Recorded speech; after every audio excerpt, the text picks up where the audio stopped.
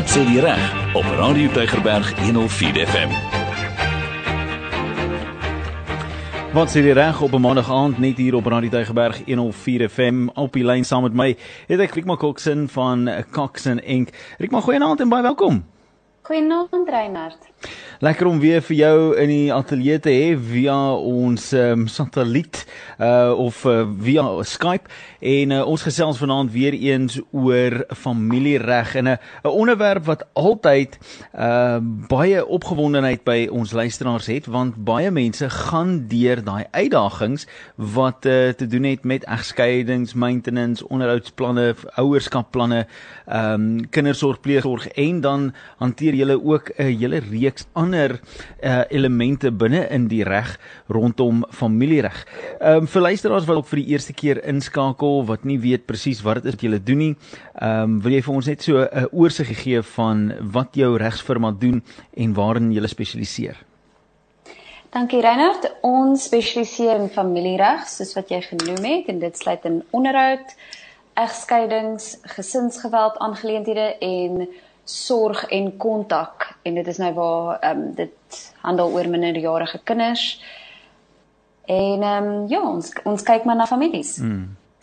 Nou, ons sien laaste tyd, ons het gehoor statistieke die laaste tyd wat uitgekom het, veral met COVID-19, nou ons is al 2 jaar in die pandemie, maar net so na die eerste lockdown het ons 'n tendens begin sien, veral in Suid-Afrika, dat mense begin suffer van verskillende vorme van mental illness, daar's uitdagings waartoe hulle gaan, en huwelike het regtig waar in die pyn gebly.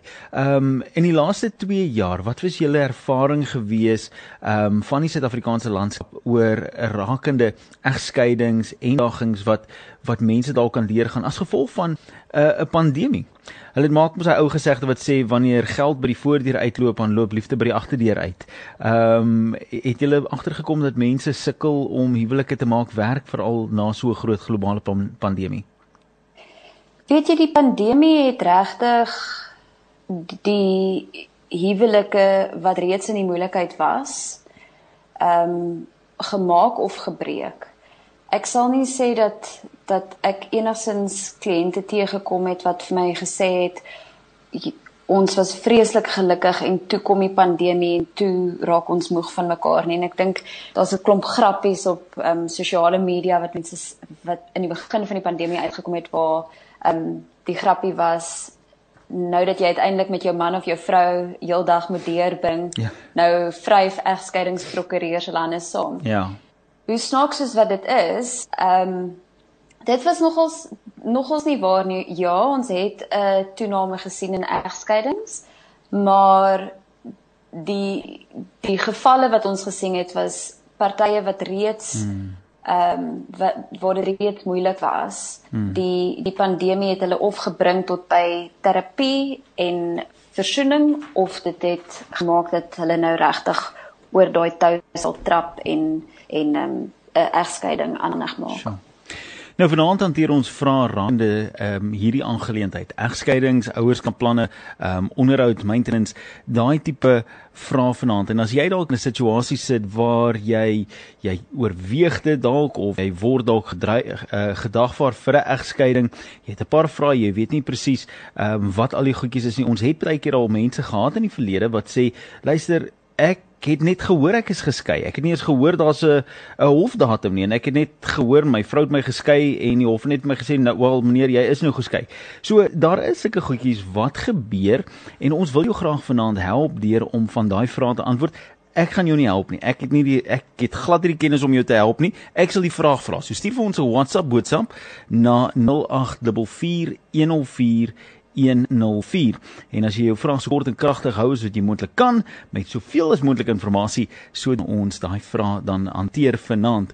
Nou, Rickma, net vir interessantheid, veronderstel iemand gaan deur 'n hofproses op hierdie huidige oomblik. Howe is wel toeganklik, maar ek kan dink met die pandemie was daar baie tye gewees wat die hof nie so toeganklik was vir 'n Jan Allerman nie, en dat daar 'n beperking was. Is die hof weer in volle swang, het die proses weer vinniger begin beweeg en kan julle dinge doen wat julle nodig het om te doen, vinnig reageer as jy moet daai veiligheidsbriewe en sovoorts moet kry. Hoe loop die proses nou? Vinniger of nog steeds 'n bietjie moeilik? Kyk, as dit 'n dringende aangeleentheid is, het jy altyd toegang tot die hof. Daar is sekere reëls met betrekking tot dringendheid wat bly staan het. Die howe sou jou nie wegwys as daar 'n dringende aangeleentheid was nie. As dit kom by die normale prosedure van 'n egskeiding, aanhandig maak, 'n dagvaardiging uitreik, die in sigself is presies dieselfde. Die enigste ding wat nou nog steeds langer vat is 'n aansoek vir 'n hofdatum. In die verlede, voor pandemie, kon jy as 'n dagvaarding beteken was en jy het jou 10 dae uitgewag en dis 'n onbestrede egskeiding, dan kon jy die hof 4 dae kennis gee om jou egskeiding op die rol te plaas. Nou moet jy formeel aansoek doen vir 'n hofdatum en die griffier van die hof laat weet vir jou wanneer jy ingepas kan word. En soms neem dit 'n maand, soms neem dit 3 maande. Dit is glad nie meer so vinnig soos wat dit was nie, en ek sien ook nie dat dit enige tyd gou vinniger gaan word nie, vanweë die prosedure met die werkers by die hof. Hulle is in so routine nou van alles op 'n meer sistematiese manier doen. Ons prokureurs kan nie meer 'n kennisgewing van ter rolle plasing net gaan liaseer en dan by die dag by die hof opdaag nie, ongelukkig. Nou, daar is sekere goeters binne in die hof of binne in die wet baie keer meer algemeen is as die ander kant om. Onder andere, mans is tradisioneel die persoon wat meer sou onderhoud betaal as wat 'n vrou noodwendig aan die man sou onderhoud betaal. So sou die kinders nou sou kinders by die man wees, natuurlik is dit so, maar die tendens is dat kinders bly tipies by die moeder agter en die man is dan verantwoordelik vir onderhoudbetaling vir daai kinders. Die gevaar soms is dat mans is baie keer weerloos of is baie kwesbaar binne in die wet, want die hof het al gesien dat baie keer vat mans kanse, soms, en is hulle baie keer, luister, jy het 'n verantwoordelikheid, jy moet jou verantwoordelikheid nakom, maar daar is gevalle waar mans baie keer benadeel word in die proses, soos een van die luisteraars wat nou 'n vraag stuur, soos die volgende: kan 'n mens gedagvaar word vir onderwys? Ek betaal die geld, maar die moeder drink al die geld uit en dan word die kind nagelaat en glad nie goed versorg nie. Wat staan my te doen? So vir onderwys, ek neem aan dit is skoolgeld en so voort. Vir onderhoud. Vir onderhoud. Ja, so jy kan beslis gedagvaar word vir onderhoud. Die manier hoe ons dit uitwerk is, ons gaan terug na die gemeenereg toe. Die gemeenereg sê vir ons, beide ouers het 'n verantwoordelikheid om hulle kind te onderhou. Nou, dit word uitgewerk, ons kyk na die kind se redelike uitgawes en die kind se redelike onderhoudsbehoeftes, en dan werk ons uit hoeveel elke ouer verdien of wat hulle finansiële posisie is, en dan daai bedrag wat die kind, die ouers die hoeveelheid geld wat die ouers spandeer per maand, dit word dan proporsioneel met die ouers se finansiële posisie uitgewerk. Nou, as die luisteraar voel dat die kind word nie na gekyk nie, een van die mees praktiese maniere wat ek altyd vir my kliënte voorstel is, gaan onderhoudshof toe, moenie wegkruip nie, gaan verduidelik aan die klerk van die hof dat jy wil betaal, jy is net bang dat die geld word nie op die kind spandeer nie, en maak 'n aanbod om sekere diensverskaffers direk te betaal, want dan kan jy ten minste weet, ten minste word jou kind se skoolgeld betaal. Bied aan om die klere self te koop en self by die kind se huis te gaan aflaai. Bied aan om self die mediese fonds te betaal. in plaas daarvan dat die geld in die ma se rekening inbetaal word en dat sy dit dalk vir haarself gebruik. Dit gebeur ongelukkig, die 1% maak almal skrikkerig. Maar die realiteit van die saak is, 'n kind het sekere goed nodig en beide ouers is verantwoordelik daarvoor. Die uitdaging lê soms, vind ek, is dat wanneer ouers in so 'n tweestryd met mekaar is die persoon wat die meeste skade ly in die proses, is ongelukkig die kinders. Hulle is dan die slagoffers van ma en pa wat beklei,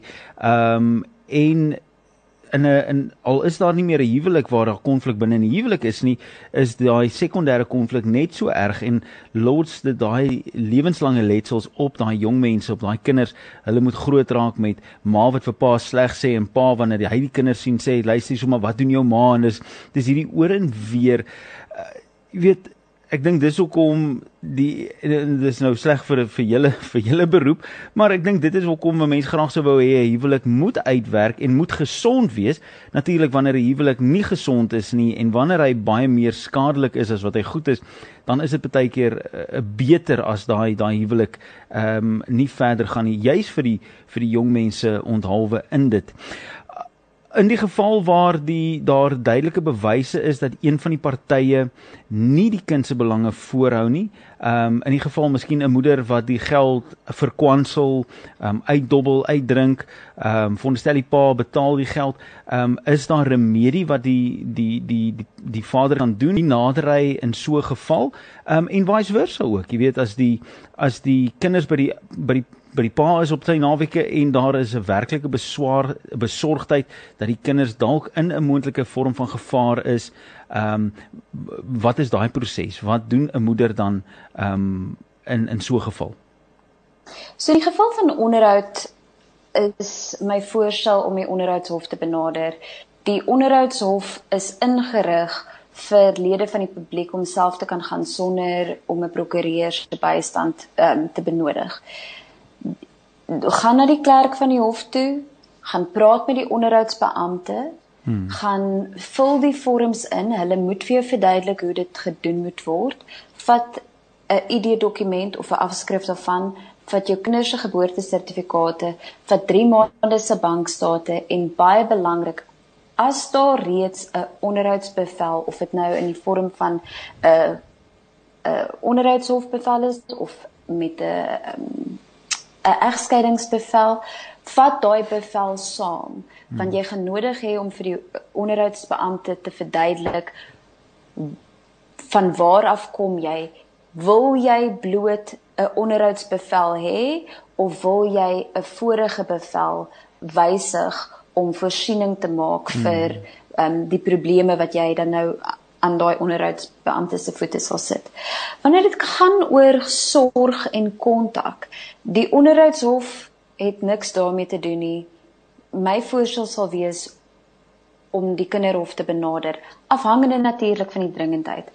Indien jy bloot 'n ondersoek wil laat instel om te kyk of daar enige iets aan die gang is waarvan jy dalk nie weet nie, of jy enige besware het, en jy verstaan dat dit 'n proses is wat die sosiale werker 'n ondersoek sal moet doen, gaan dan na die kinderhof toe. Indien daar drastiese aksie gevat moet word, gaan na die gesinsgeweld hof toe en hulle behoort jou te help. So dan nie skakel die departement van sosiale dienste, korrek, en vra met iemand te praat. Hulle gaan moontlik vir jou verwys na 'n privaat instelling wat wie hulle uitkontrakteer, byvoorbeeld by DISA, en iemand sal jou kontak en iemand sal 'n ondersoek instel en rapporteer indien daar enigiets is wat wil dui dat daar regtig moeilikheid is, sal dit binne 24 uur voor die hof wees. Jy maak nou stelling dat binne 24 uur en ek dink dit is verseker wanneer daar regtig dringende jy weet, lewensgevaarlike uitdagings is, maar jy weet, partykeer kan hierdie proses 'n tydsame proses wees. Ons weet in Suid-Afrika is maatskaplike werkers in groot aanvraag op die oomblik. Die regering, die Department of Social Justice of Social Services maak 'n groot poging om meer maatskaplike werkers in die stelsel in te kry, want die behoefte is net so groot. Maar ons het ook 'n geval waar maatskaplike werkers en dienstorganisasies onder baie druk verkeer. Die kwessie om die hof te nader, hoe vinnig kan 'n gewone persoon daai hof nader om te sê, hey, ek het 'n werklike beswaar, ek kan nie vir jou sê hoe dringend of nie dringend dit is nie, maar daar's 'n ernstige, dit voel vir my ernstig. Hoe lank vat 'n normale aansoek by die hof gewoonlik vir 'n ouer om te gaan aanhange maak? Kyk, jy kan dieselfde dag as wat jy hof toe gaan, kan jy 'n saaknommer kry en dit kan soms binne op dieselfde dag beteken word op die ander ouer. Jy gaan nie 'n aansoek bring en dan maande later, elke dag moet bel om uit te vind, is daar nou 'n saak nie.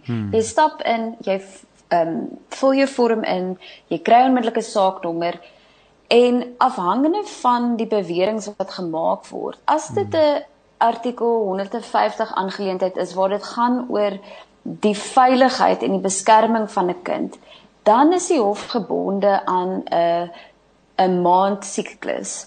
So die sosiale werkers wat daar is, sake word aan hulle geallokeer en hulle gaan voorkeur gee aan daai spesifieke aangeleenthede waar hulle die saak net 'n maand uitgestel kan word elke keer.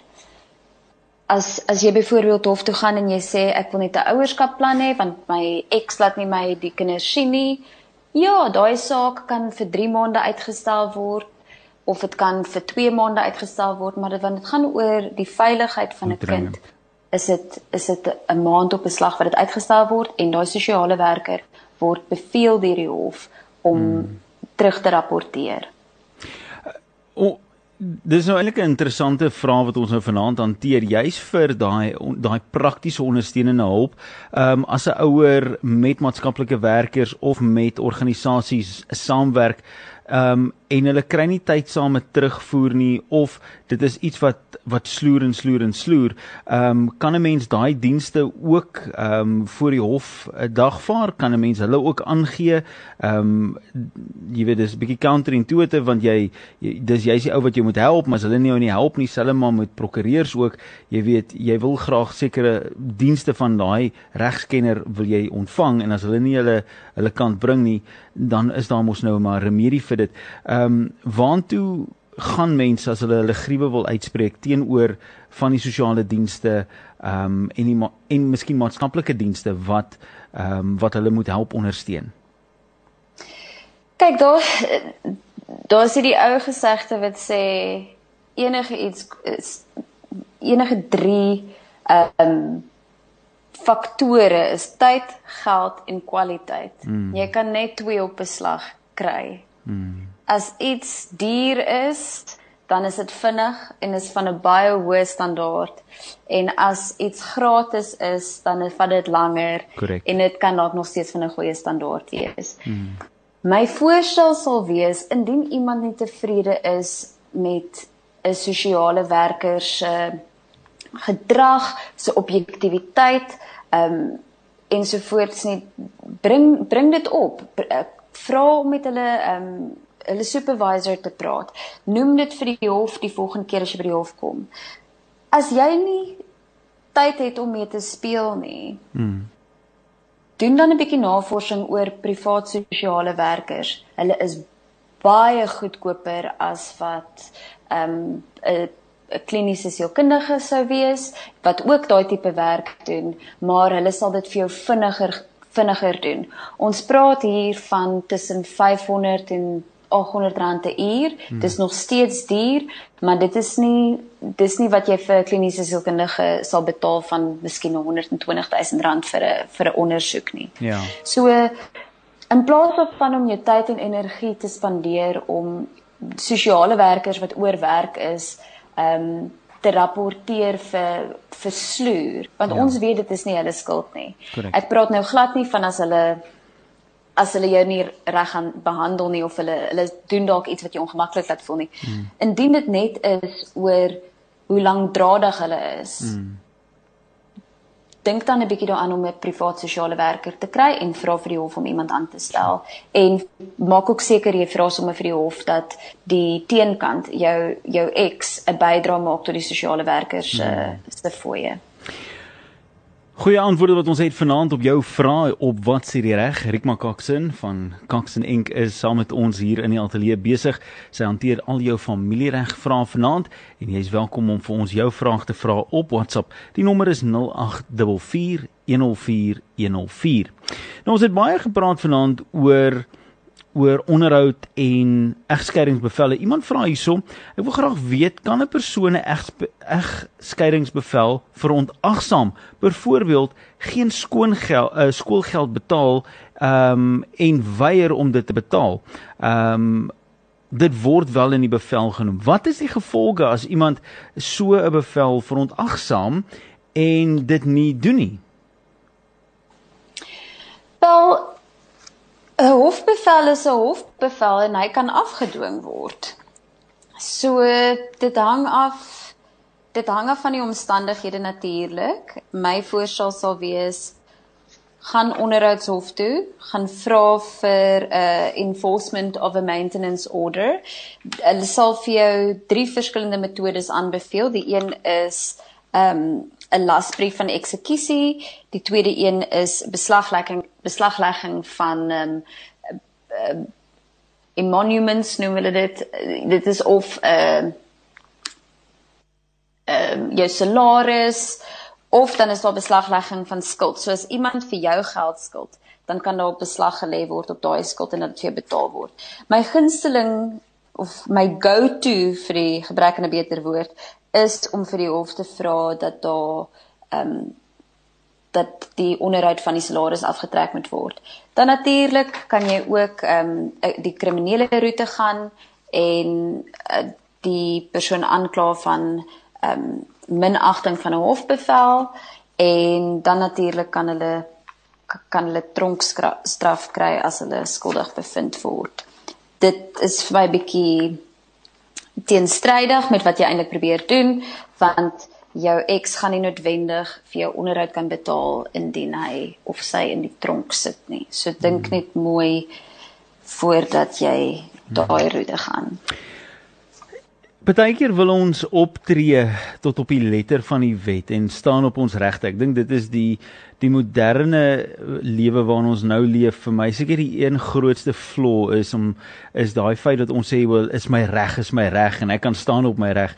Maar wanneer ek staan op my reg, dan soos jy reg nou sê, jy weet, kos dit jou dalk baie meer. Ja, laat die persoon toesluit want hy kan nie onderhoud betaal nie, of hy betaal nie onderhoud nie, maar nou sit hy in die tronk, nou kan hy glad nie werk nie. So ja, jy het jou regte uitgevoer, maar daar was 'n tyd gewees waar ons met mekaar met 'n klein bietjie meer genade en 'n klein bietjie meer grace gehanteer het, wanneer daar 'n daadwerklike behoefte was om te sê, maar luister, ek gaan hierdie goed uitsorteer.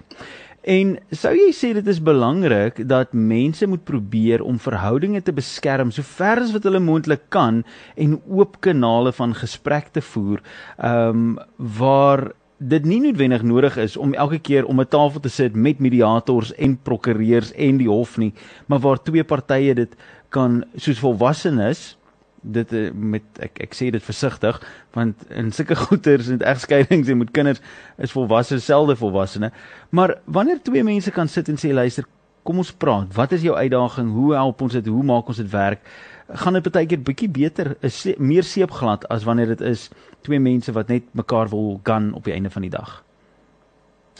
Verseker, ek sê altyd vir my kliënte, die beste ouerskapplan, die beste onderhoudsooreenkoms of bevel is een wat tussen mekaar ooreengekom het. Niemand wil hê die hof moet hulle beveel om iets te doen nie. Jy wil nie gesê word, dit is hoe jy nou jou kind mag sien, of dit is hoe jy nou jou kind moet onderhou nie. As jy 'n sê het in dit, dan is dit ook makliker om te betaal en makliker om te aanvaar. Nou, kom ons kyk na die sielkunde daarvan. Jy wil jou sê hê, maar jy kommunikeer met iemand wat ook hulle sê wil hê. Ja. So maak dit nie sin dat 'n mens net met 'n bietjie humility na die tafel toe kom en sê, luister, ons is aan mekaar gebonde hier. Dit is 'n ou klein mensie wat ons gemaak het en 'n klein mensie wat nog hulle hele lewe voor hulle het. Ons gaan in elk geval in mekaar se lewens wees. Ons kan dit of vreedsaam hê of ons kan dit vul met 'n klomp hofdatums en prokureurskostes. Jou besluit. Ja, ons hoef werklik waar nie om die Kersfeestafel te sit nie en ons hoef nie elke naweek saam te braai nie, maar op die einde van die dag, ons is hier om te beklei vir daai kind wat ons saam het. En partykeer om te beklei moet iemand die high road vat en te sê, weet jy wat, ek gaan nie beklei op daai manier nie, ek sal beklei deur om buigbaar te wees of om toegeeflik te wees.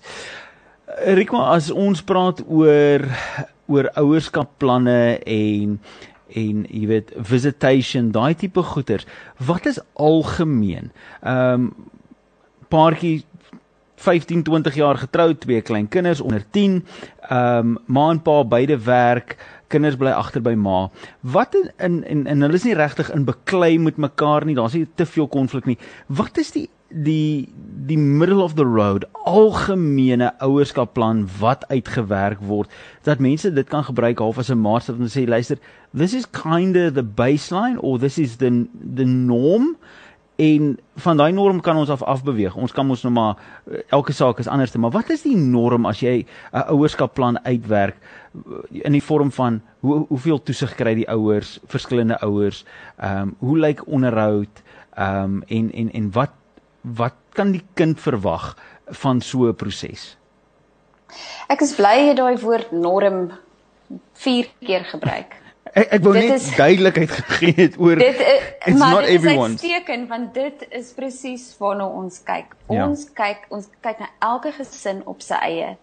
En 'n hof wil nie die status quo ontwrig nie. Onthou, die ouers gaan deur 'n egskeiding, nie die kinders nie. Dit is die ouers se drama, nie die kinders se drama nie. So ons kyk na daai klein mensie, of daai klein mensie nou 2 jaar is of 14 is. Waaraan is daai kind gewoond? Wat is daai kind se normaal? As die pa vir 3 maande lank in Japan bly vir werk en hy sien net sy kind gedurende skoolvakansies, dan gaan die ouerskapsplan soortgelyk lyk, natuurlik met redelike toegang vir ander tye ook. Maar die ouer met primêre sorg gaan die ma wees. Indien dit 'n 50-50 co-parenting verhouding is, dan gaan ons begin kyk na hoe kan ons die kind se lewe so normaal as moontlik hou, om vir elke ouer om hulle kind 50% van die tyd te sien. En dit kan verskillende vorms aanneem. Dit kan 1 week aan, 1 week af wees, dit kan 'n 2 week siklus wees. Ons kyk na waaraan is die kind gewoond, en ons wil nie die kind ontwrig net omdat sy ouers nie meer met mekaar kan saamlewe nie.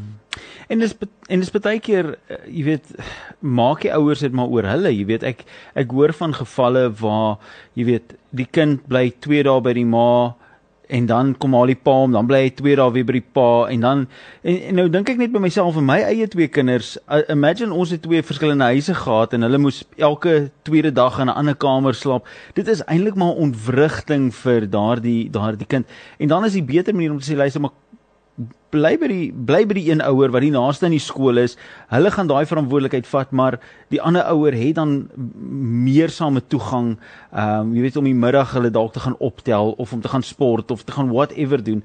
Maar ons dink ons is baie keer selfsugtig rondom die goeders, want ons maak dit oor onsself, in plaas daarvan om dit oor die fokus op die kind te hou. Absoluut. Kyk, daar's baie kinders vir wie dit nie 'n probleem sal wees om elke 2-3 dae hulle tasse te pak nie. Ja. Ek het al gesien waar die ouers in dieselfde kompleks bly, en die kinders gaan slaap oor 3 aande 'n week by die een ouer en dan kom hulle oor na die ander ouer toe. En happy family, happy separate families. Hang af wat gebraai word. Net so. So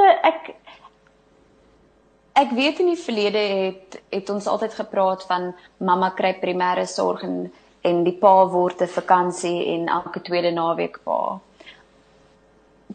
Ons het nou al geleer dat dit is nie in die beste belang van die kind nie. Ons as ouers weet dat daar's geen boek nie, daar's geen manual om vir jou te leer hoe om jou kind groot te maak nie. En net so moet ons ook na ouerskapsplan kyk. There's no magic recipe. Ons kyk na wat daai kind kan hanteer en ook die redes vir hoekom die ouer 'n sekere kontak op 'n sekere manier wil uitoefen. Ja. As een ouer byvoorbeeld vreeslik met hulle kind se kop smokkel, erg dat hulle die kind probeer vervreem van die ander ouer. Dit is miskien een aangeleentheid waar ek sal sê, die ontwrigting vir die kind, om miskien van huis tot huis te ry, it's fine, want wat ons probeer doen is ons probeer die kind, ons kan niks aan ma of pa doen wat met 'n kind se kop smokkel nie. Korrek.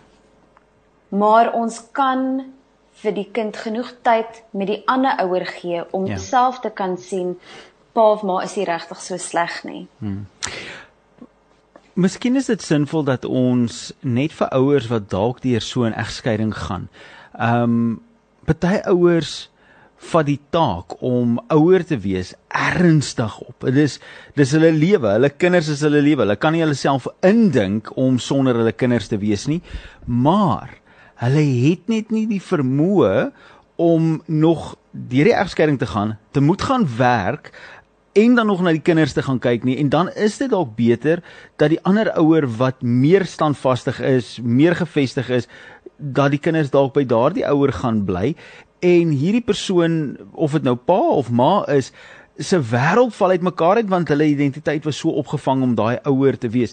Hoe help ons daardie ouer vanaand om, ek wil nie sê vrede te maak nie, maar om in te sien dat dis dalk in die belang van die kind beter, nie dat hulle sleg is nie, of dat hulle nie goed genoeg is vir 'n ouer nie, maar dat dit dalk beter in 'n kind se belang is, dat hulle by die ander, dat jou kind weggeneem word van jou, of as jy dit, want dis maar daai emosie, jy weet dit, my kind word van my ontneem, en dit word nou gesteel by my, maar eintlik, jou ex-man het 'n huis, en hy het mense wat daar werk, of hy het 'n vrou wat hy nou mee gaan bly, en die kind is uitgesorteer, en daar's veiligheid, en jy sit miskien in 'n enkel slaapkamer woonstel, en jy probeer net die pot aan die kook hou.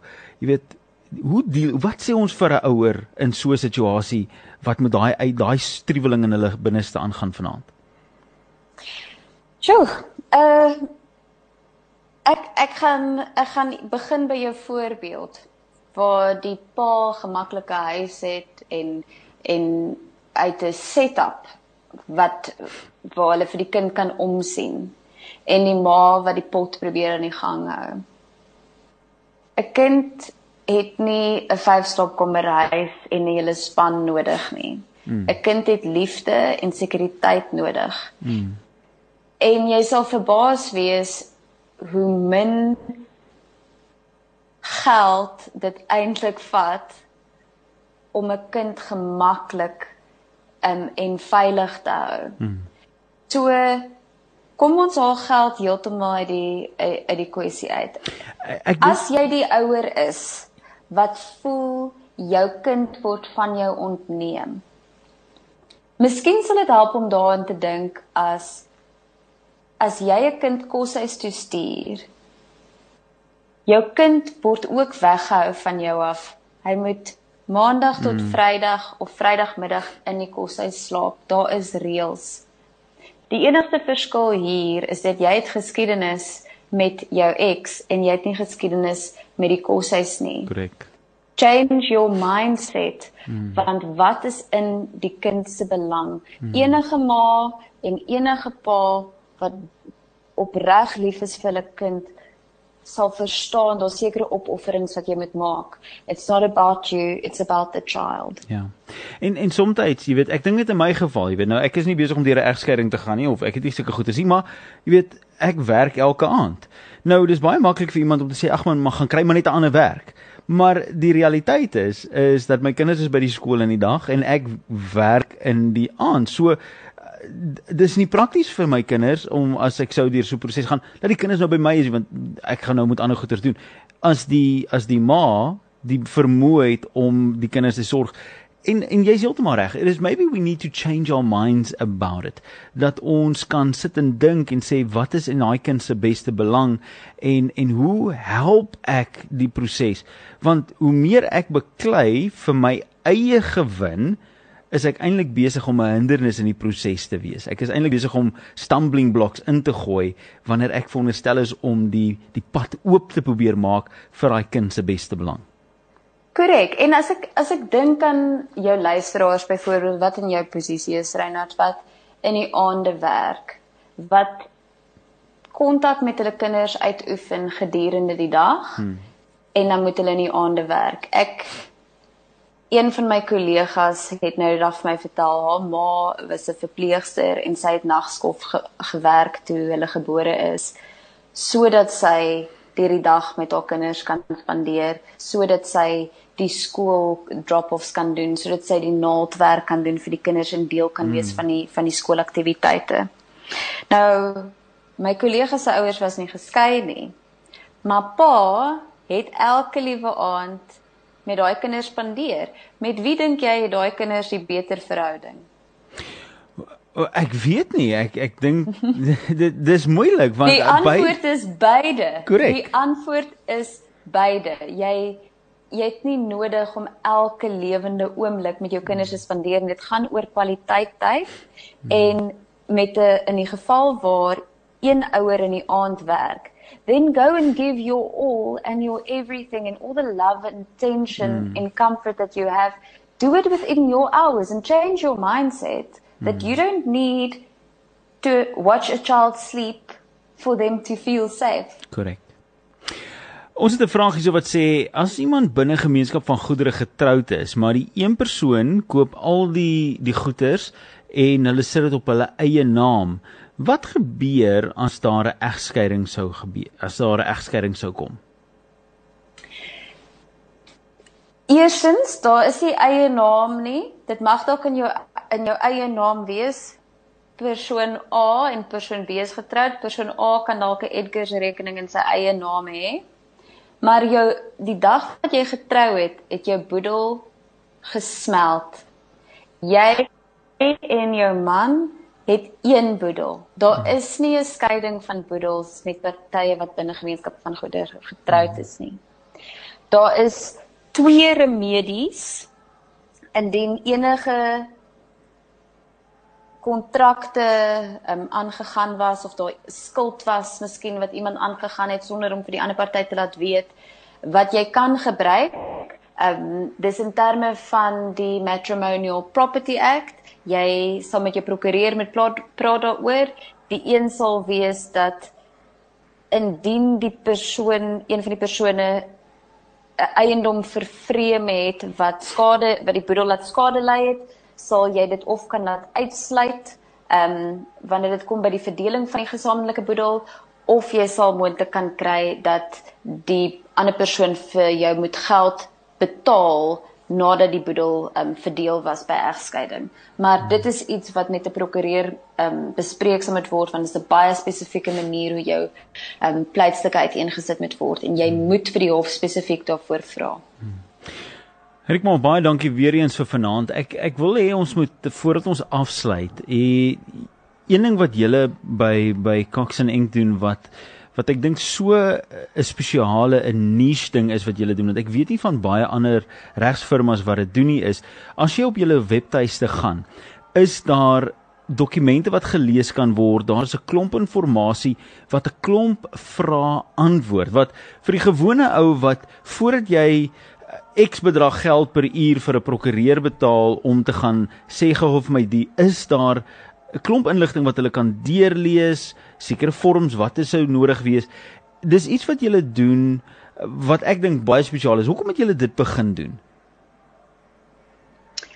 Weet jy, ons prokureurs verkoop tyd.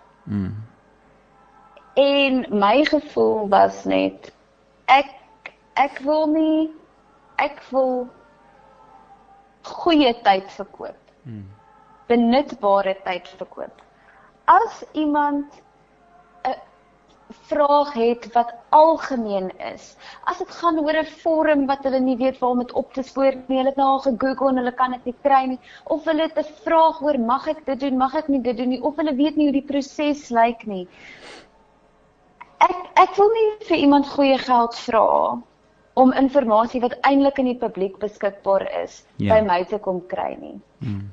Ek sal eerder my geld gaan maak met komplekse regsvrae te laat beantwoord of om te beklei vir die beste belang van 'n kind of om seker te maak dat mense stap regverdig uit 'n egskeiding uit. So ons het 'n inligtingbank op die webtuiste. Jy kan enige onderhoudsvorm daar gaan trek, jy kan kinderhofvorms daar gaan trek. Ons het infographics van wat jy kan verwag die dag wat jy gaan skei. Ons het checklists van sekere oorwegings vir as jy skei. Ons Instagram bladsy is ons nogal baie aktief op waar ons wat ek baie keer vir my span vra, wat nou nie regsopleiding het nie, dan sê ek, verduidelik jy vir my wat jy moet voorberei. Sê jy vir my in 'n leuke taal, wat verstaan jy hiervan? En weet jy, dit is ongelooflik wat span wat dalk nie regsopleiding het nie, omdat hulle net elke dag na mense se versoeke luister, na pleistukke lees, hoe hulle 'n simplistiese verstaan kry oor baie komplekse vrae, en dit is wat ek graag wil hê. Mense moet kry van hulle interaksie met ons. Language. En as jy saak kompleks is, dan kan ons gaan beklei nie of. Wel, ons het aan die einde van hierdie program gekom en dit lyk vir my ons gaan so stelselmatig begin om bietjie meer tegniese uitdagings met beerdkrag wat nou in die area is, lyk dit my is ons lyne besig om bietjie meer te drop as wat hy moet, maar dit het ons goed gehou tot aan die einde van die program toe. Rickma, baie dankie vir jou tyd weer eens vanaand, ons waardeer dit, die feit dat jy tyd afstaan om met mense se vrae te antwoord. Hierdie is vrae waarvoor jy sou betaling ontvang het as dit in jou kantoor is, en hier kom jy en jy maak jou tyd vrylik beskikbaar op hierdie platform, op die radiostasie, om vir mense van hulp te wees. As mense jou wil kontak, dis nie vir gratis hulp wat hulle jou kontak nie, hulle kontak jou want hulle wil dalk gebruik maak van jou dienste. Wat is die beste manier vir mense om dit te doen? Is dit via die webtuiste? Indien wel, wat is daai webtuiste adres? Of is daar 'n julle het eintlik interessant, jy het 'n kontak my knoppie ook op julle webtuiste waar mense teruggeskakel word, nie waar nie? Ons het 'n kontak my, ek sal altyd voorstel dat luisteraars na ons webtuiste toe gaan lees deur al die gratis inligting, en as jy dan voel jy het 'n gesprek nodig met een van ons, dan klik op die kontak my bladsy, ons kry onmiddellik die boodskap en iemand van die firma sal na jou toe terugkom so gou as moontlik. En daardie e-posadres, wat sal dit wees? Of daai webtuiste adres? Dis www.coxonlaw.co.za. www.coxonlaw.co.za. Baie dankie weer eens, 'n wonderlike maandag aand vir jou verder, en ons gesels weer oor 'n maand oor familieregsaake. Ja, volgende keer in die ateljee, ek sien jou dan. Dan sê. En dit was gewees op hierdie maandag aand, wat sê die reg? Die tyd nou 9:00 op die kop. Jy het geluister na Wat sê die reg op Radio Tygerberg 104 FM. Skakel gerus volgende maandag aan weer in.